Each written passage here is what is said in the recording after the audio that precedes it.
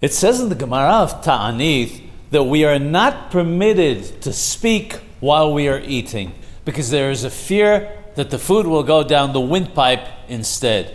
And this rule of the Gemara has become halacha. The Rishonim quote it, and the Shulchan Aruch quotes it without any disagreement.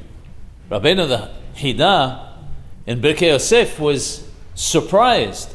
There is no hacham, he writes, that is particular to follow this instruction. What could be the explanation? And quoting the Eliyah Rabbah, who quotes the Perishah, he gives the following answer. He says that at the time this halakha came into force, people used to eat while reclining on their left side. Since nowadays we do not eat our meals while reclining to the left, this ruling no longer applies. However, since on the night of Pesach, the 2 nights for those of us who live outside the land of Israel and the diaspora, we lean when we eat the matzah and drink the arba kosot, the 4 cups of wine, then we must be particular not to speak while we are eating and leaning.